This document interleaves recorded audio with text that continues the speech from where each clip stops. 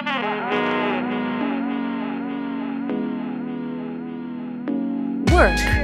wealth, wisdom. This is DC Entrepreneur. We're sharing stories, ideas, and lessons from businesses in the pursuit of innovation. And we're helping build a community of problem solvers and thought leaders in the Washington area. Now, here's your host, George Macharko.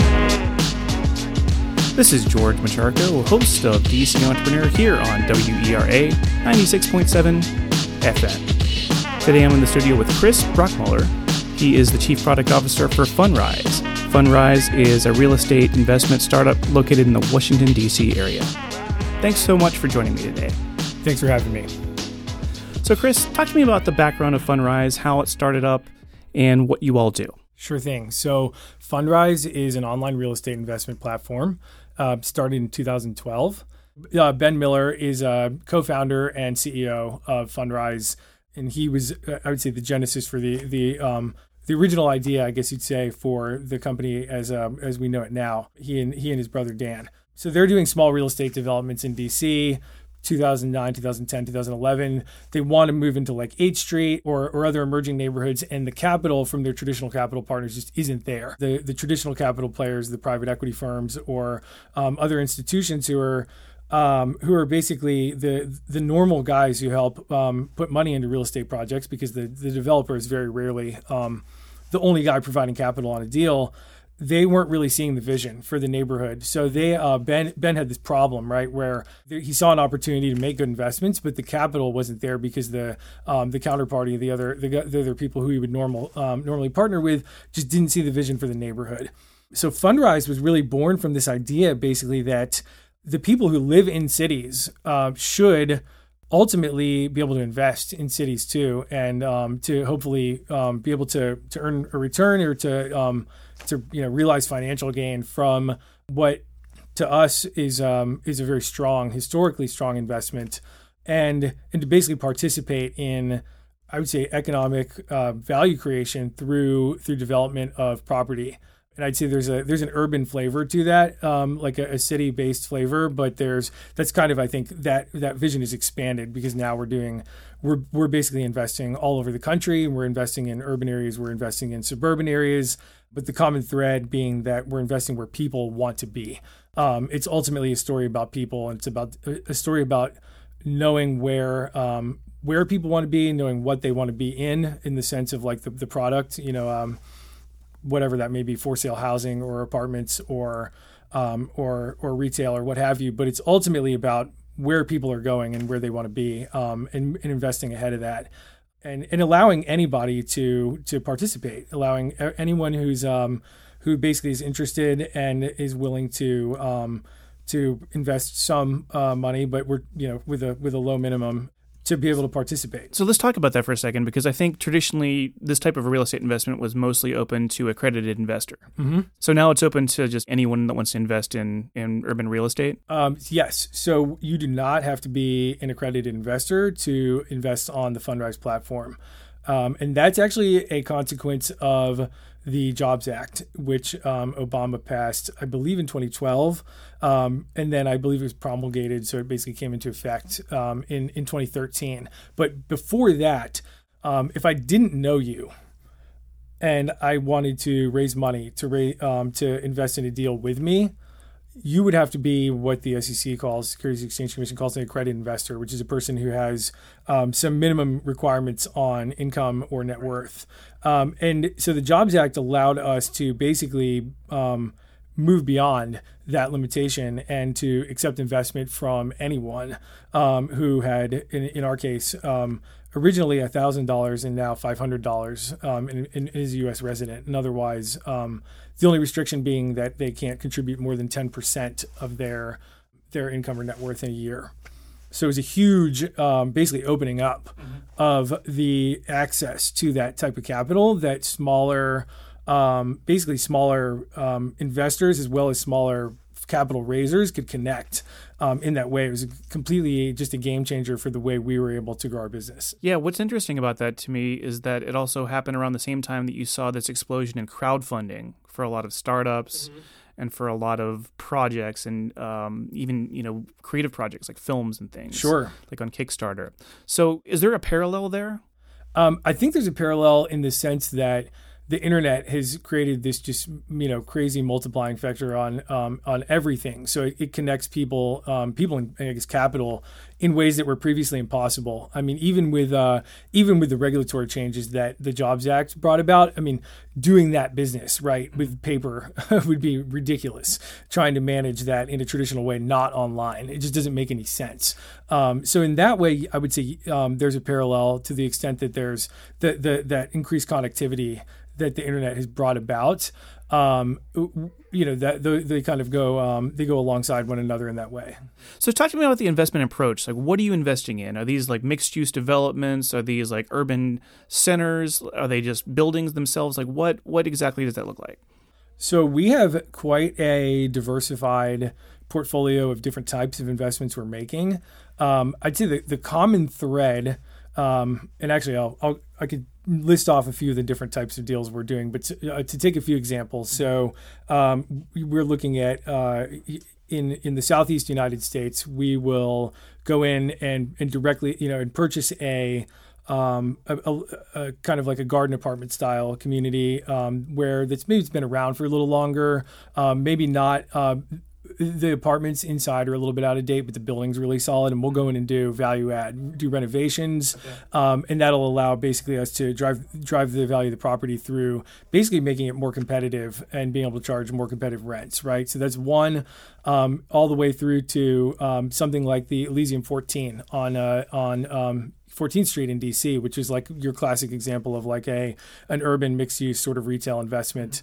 In LA in particular, Los Angeles, we see a tremendous amount of opportunity just with the unique demographic factors in that city at play. But a few different things we're doing there, working with folks who are entitling land to basically upzone it for higher density usage. So we'll actually go in and invest in projects like that, where you're taking what maybe once was like 2 or 3 parcels of land, which each are like have a single family home, just a 1-story home, combining those 3 parcels together and then subdividing it to build like 18 or 20 new homes there. So multi-unit dwellings basically for a lot of these projects. Mm-hmm. Yeah. So I mean, I would say that housing is probably as far as a product type is the most common thread, but I think the real thing is around potential and around value add. So it's around places where we can go in and through physical work like renovations or through legal work like entitlement or basically through letting the market basically act on our behalf around us that there's basically an opportunity for a lot of value add that we can see and where we can basically, to the extent that we can make smart investment decisions and work hard, can affect that value add. Are you seeing that the trend of urbanization is happening nationwide still at this point? Because it seems like there's been this wave of redevelopment for a lot of cities. But has it cooled off? Because I'm starting to see that it looks like there's almost peak construction. Like you're not seeing as many cranes up anymore.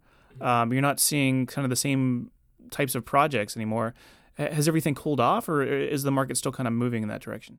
So I think there's like anything, there's nuance there, but certainly in New York, for example, or even I think DC, there's still quite a lot of construction going on. But to us, pricing has gotten really high. It's really difficult to invest in some of the like top 5 major metro markets now to come into where we are at this phase in the market and basically target what we think is an attractive risk-adjusted return, because the asset prices are just through the roof.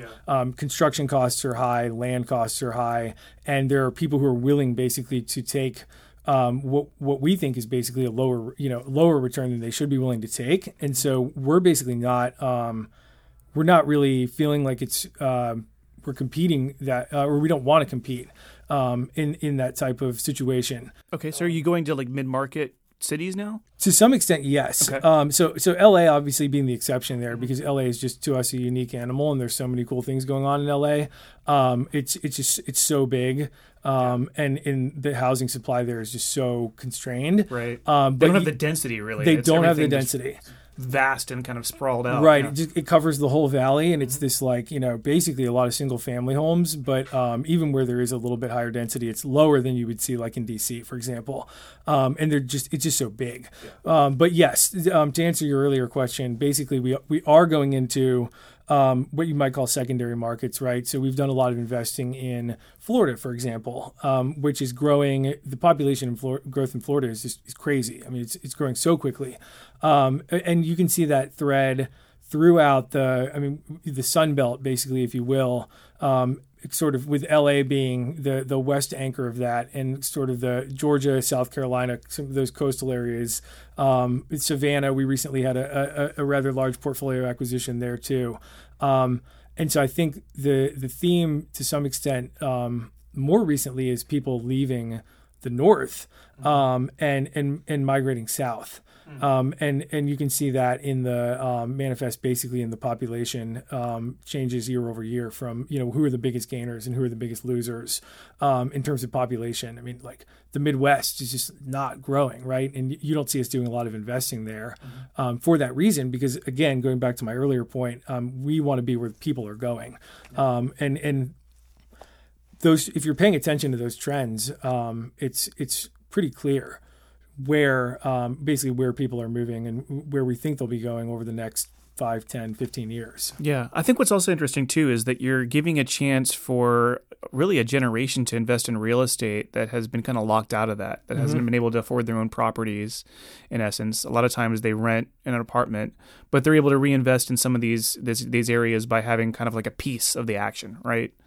I mean, ultimately, we, if you wanted to try to sum it all up, I mean, we want to make it so that every individual can basically access the highest quality real estate investments in a self-directed manner. They can basically act on their own behalf, come to us, and we can serve as their location for where they're going, their platform for where they can invest in real estate, and specifically real estate via the private market, as opposed to investing in like a public REIT, for example. So to us, it's a much closer parallel to owning your own property, to having your name on the title, without obviously the active management required there. But it has some of the same benefits. Yeah, you wouldn't necessarily have to have somebody that is a property manager in essence, right? Correct. Yeah, I mean we're completely vertically integrated. I mean the whole idea is that it's a completely passive investment for you, and we're doing all the active work on your behalf, and we're keeping all that active work, or as much of it as we can, is economically feasible for us, under one roof. So we have as much control over the process, basically from the time the money leaves your bank account till it goes into the property and comes back out. That's all to the extent that we can keep as much of that under our purview. Yeah. We think that's ultimately going to be a superior model. So, Chris, what's Fundrise's investment approach? So I think I spoke a little bit about earlier how we think about basically investing in real estate and looking for opportunities to add value and to control that value add. But there's also just this, what I'd say is like a structural difference, right, between investing in real estate via the private market as opposed to in public REITs, or really that matter for public stocks or bonds. And to us, that's our thesis, which are over a period of time, that thesis will ultimately be proven to hold water and not to hold water. But we think is a strong one, is basically that they're in the public markets, right? The information is perfect. So you have there's a school of thought basically that's very popular right now when it comes to investing, that you should basically be indexing, because there's no way to outperform the market, right? So that's sort of this, that's where ETFs or index funds were born out of. And that's why you see guys like, I see the ads on TV all the time. It's like, Schwab and Vanguard and Ameritrade, they're all basically in a race to the bottom. There's this, I'd say, prevailing school of thought that there's no way to outperform the market, so you should just invest in the market. And so to some extent, we agree with that. We think that's true when you're talking, but the nuance there is that we're talking about the public market, right? So the thesis is basically that there in the public market, information is perfect, right? The advent of the internet and basically the mass communications we have available to us, along with all the crazy trading tools and everything. I mean, everyone basically has information parity. It's so efficient that it is, in fact, very difficult to outperform the public market when you're investing in publicly traded stocks and bonds. There are probably people who would still, to some extent, disagree with that, but that's sort of the prevailing school of thought as it comes to investing today. And if you look at really even the robo-advisor, kind of the advent of those guys, where they're if you go sign up with one of them, they're basically putting you into a pool of ETFs, and they're not really claiming or trying to sell you on the value proposition of them having some kind of like special like investment philosophy that's going to outperform the market through like them actively picking investments. Effectively, they're indexing. They're indexing according to some risk parameters you give them, and their value add is basically doing the stuff that is a little bit maybe hard for you to do as an individual, like tax loss harvesting, for example, and rebalancing. Like they kind of take care of that stuff for you, and then they do that for a really low fee. But nowhere in there really is there a message about like we actually think we can get alpha, right? On the contrary, from what we see, in the private market, information is extremely inefficient. Pricing is not in real time. Trades are not happening, millions of times a day or intraday, or even, down to the micro. People are worried about the microsecond, their latency from the high frequency trading. I mean, that's sort of it being taken to its logical. It's like the Flash Boys kind of concept, right? Exactly. Yeah. So actually on the contrary, though, is like in the private market, information asymmetry is really, really common, and it's the norm. So you actually can or we believe you can with the right intel, basically, you can get alpha.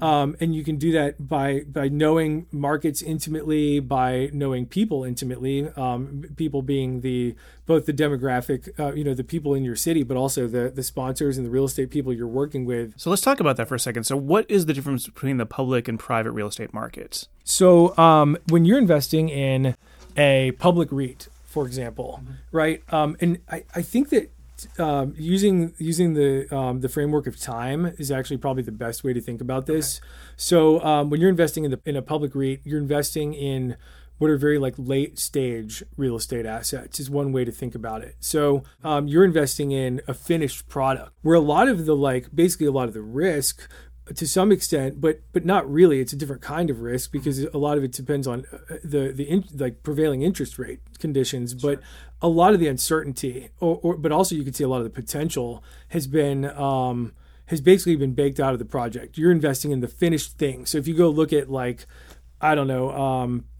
Starwood or one of the big REITs, one of the big office ones, for example, they're the kind of prime office buildings or retail centers or whatever, and they're big shiny buildings downtown, and they're completed buildings, they're leased up, and they're basically in technical real estate terms, they're sort of stabilized deals, right?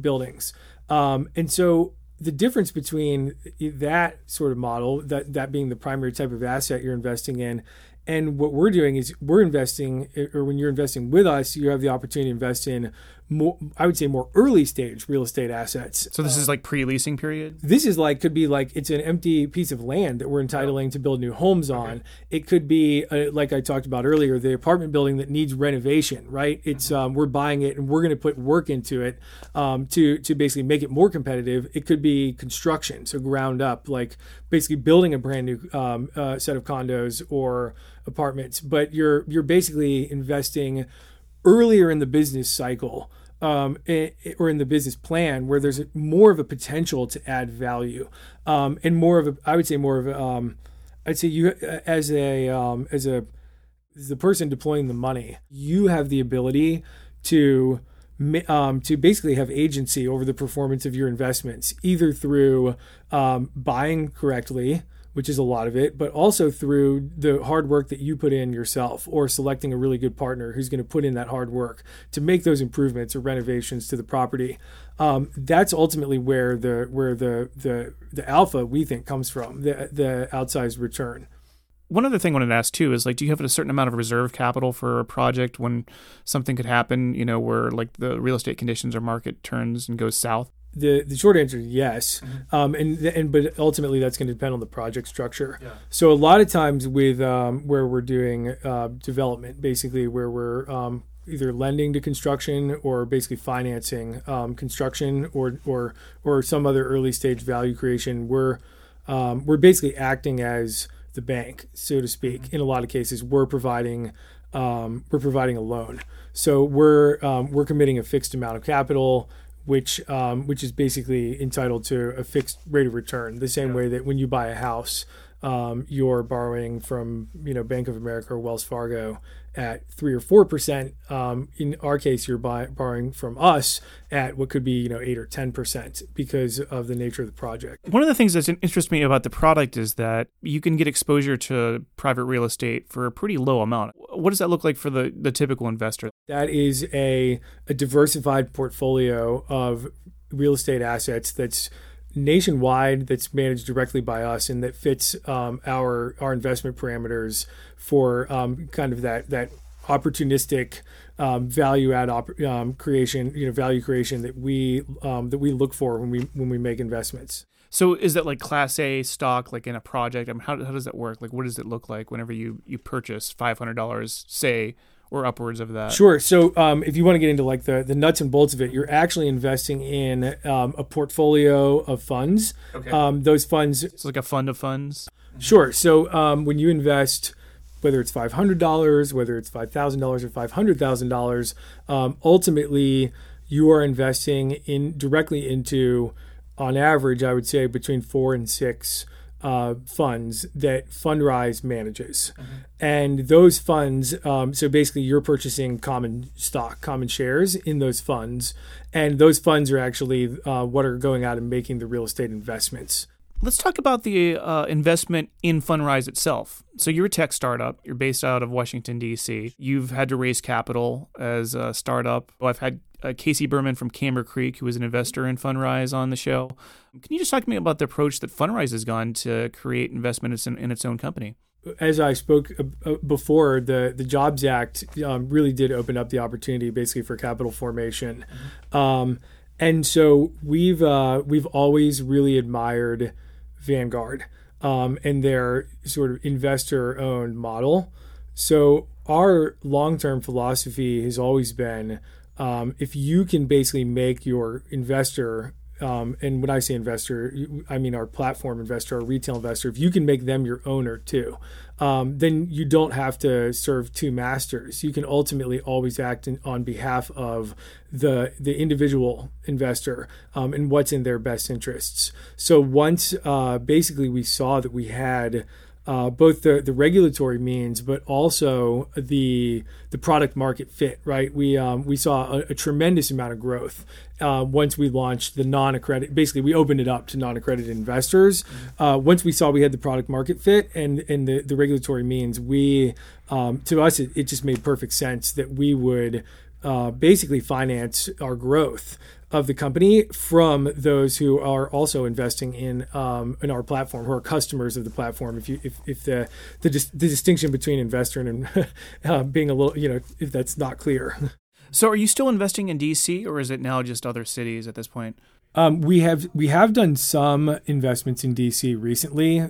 We have a loan on a new construction project in Shaw, over by basically the entrance of the Shaw U Street Metro. I think it's at about 9th and U down there. And we have been doing some single family home investments in DC too. So both purchasing single family homes and renovating them, as well as doing condo conversions. We have a few of those as well. But not quite to the volume of where we maybe were a few years ago. Talk to me about the tech behind Fundrise. Like, how does that work? We've built everything in-house. It's all proprietary, from everything from our iPhone app, which we launched in April, all the way to like the automated investment processing that runs in the background every few hours, basically to look at the orders, the accounting software that moves money basically from folks' accounts into the funds, that handles everything from like the dividend distributions to figuring out what you owe on your taxes. We bring all that in house, and it's this incredibly sophisticated, robust set of both front and back, basically back of house systems that allow us to operate a really, really lean, model on the side of on the investment management side of things. I mean, like, to take one example, we generate all of our 1099s, our tax documents, in-house every year. We have a team of people who does that, and the amount of just like insane, complex execution of bringing together the accounting team and the engineers to literally generate like tens of thousands. This year it'll probably be more than 100,000 1099 documents, and to get them done right and to get them done on time. It's both like something we could have only done in-house, because working with any like third party would just either be insanely expensive or maybe they just told us that it couldn't be done. But ultimately, I mean, I just think it adds this. It adds an insane amount of value to the business. Yeah. That's Chris Bruckmuller. He is the Chief Product Officer from Fundrise. Chris, thanks so much. Thank you so much for having me. We'll catch you next time here on DC Entrepreneur.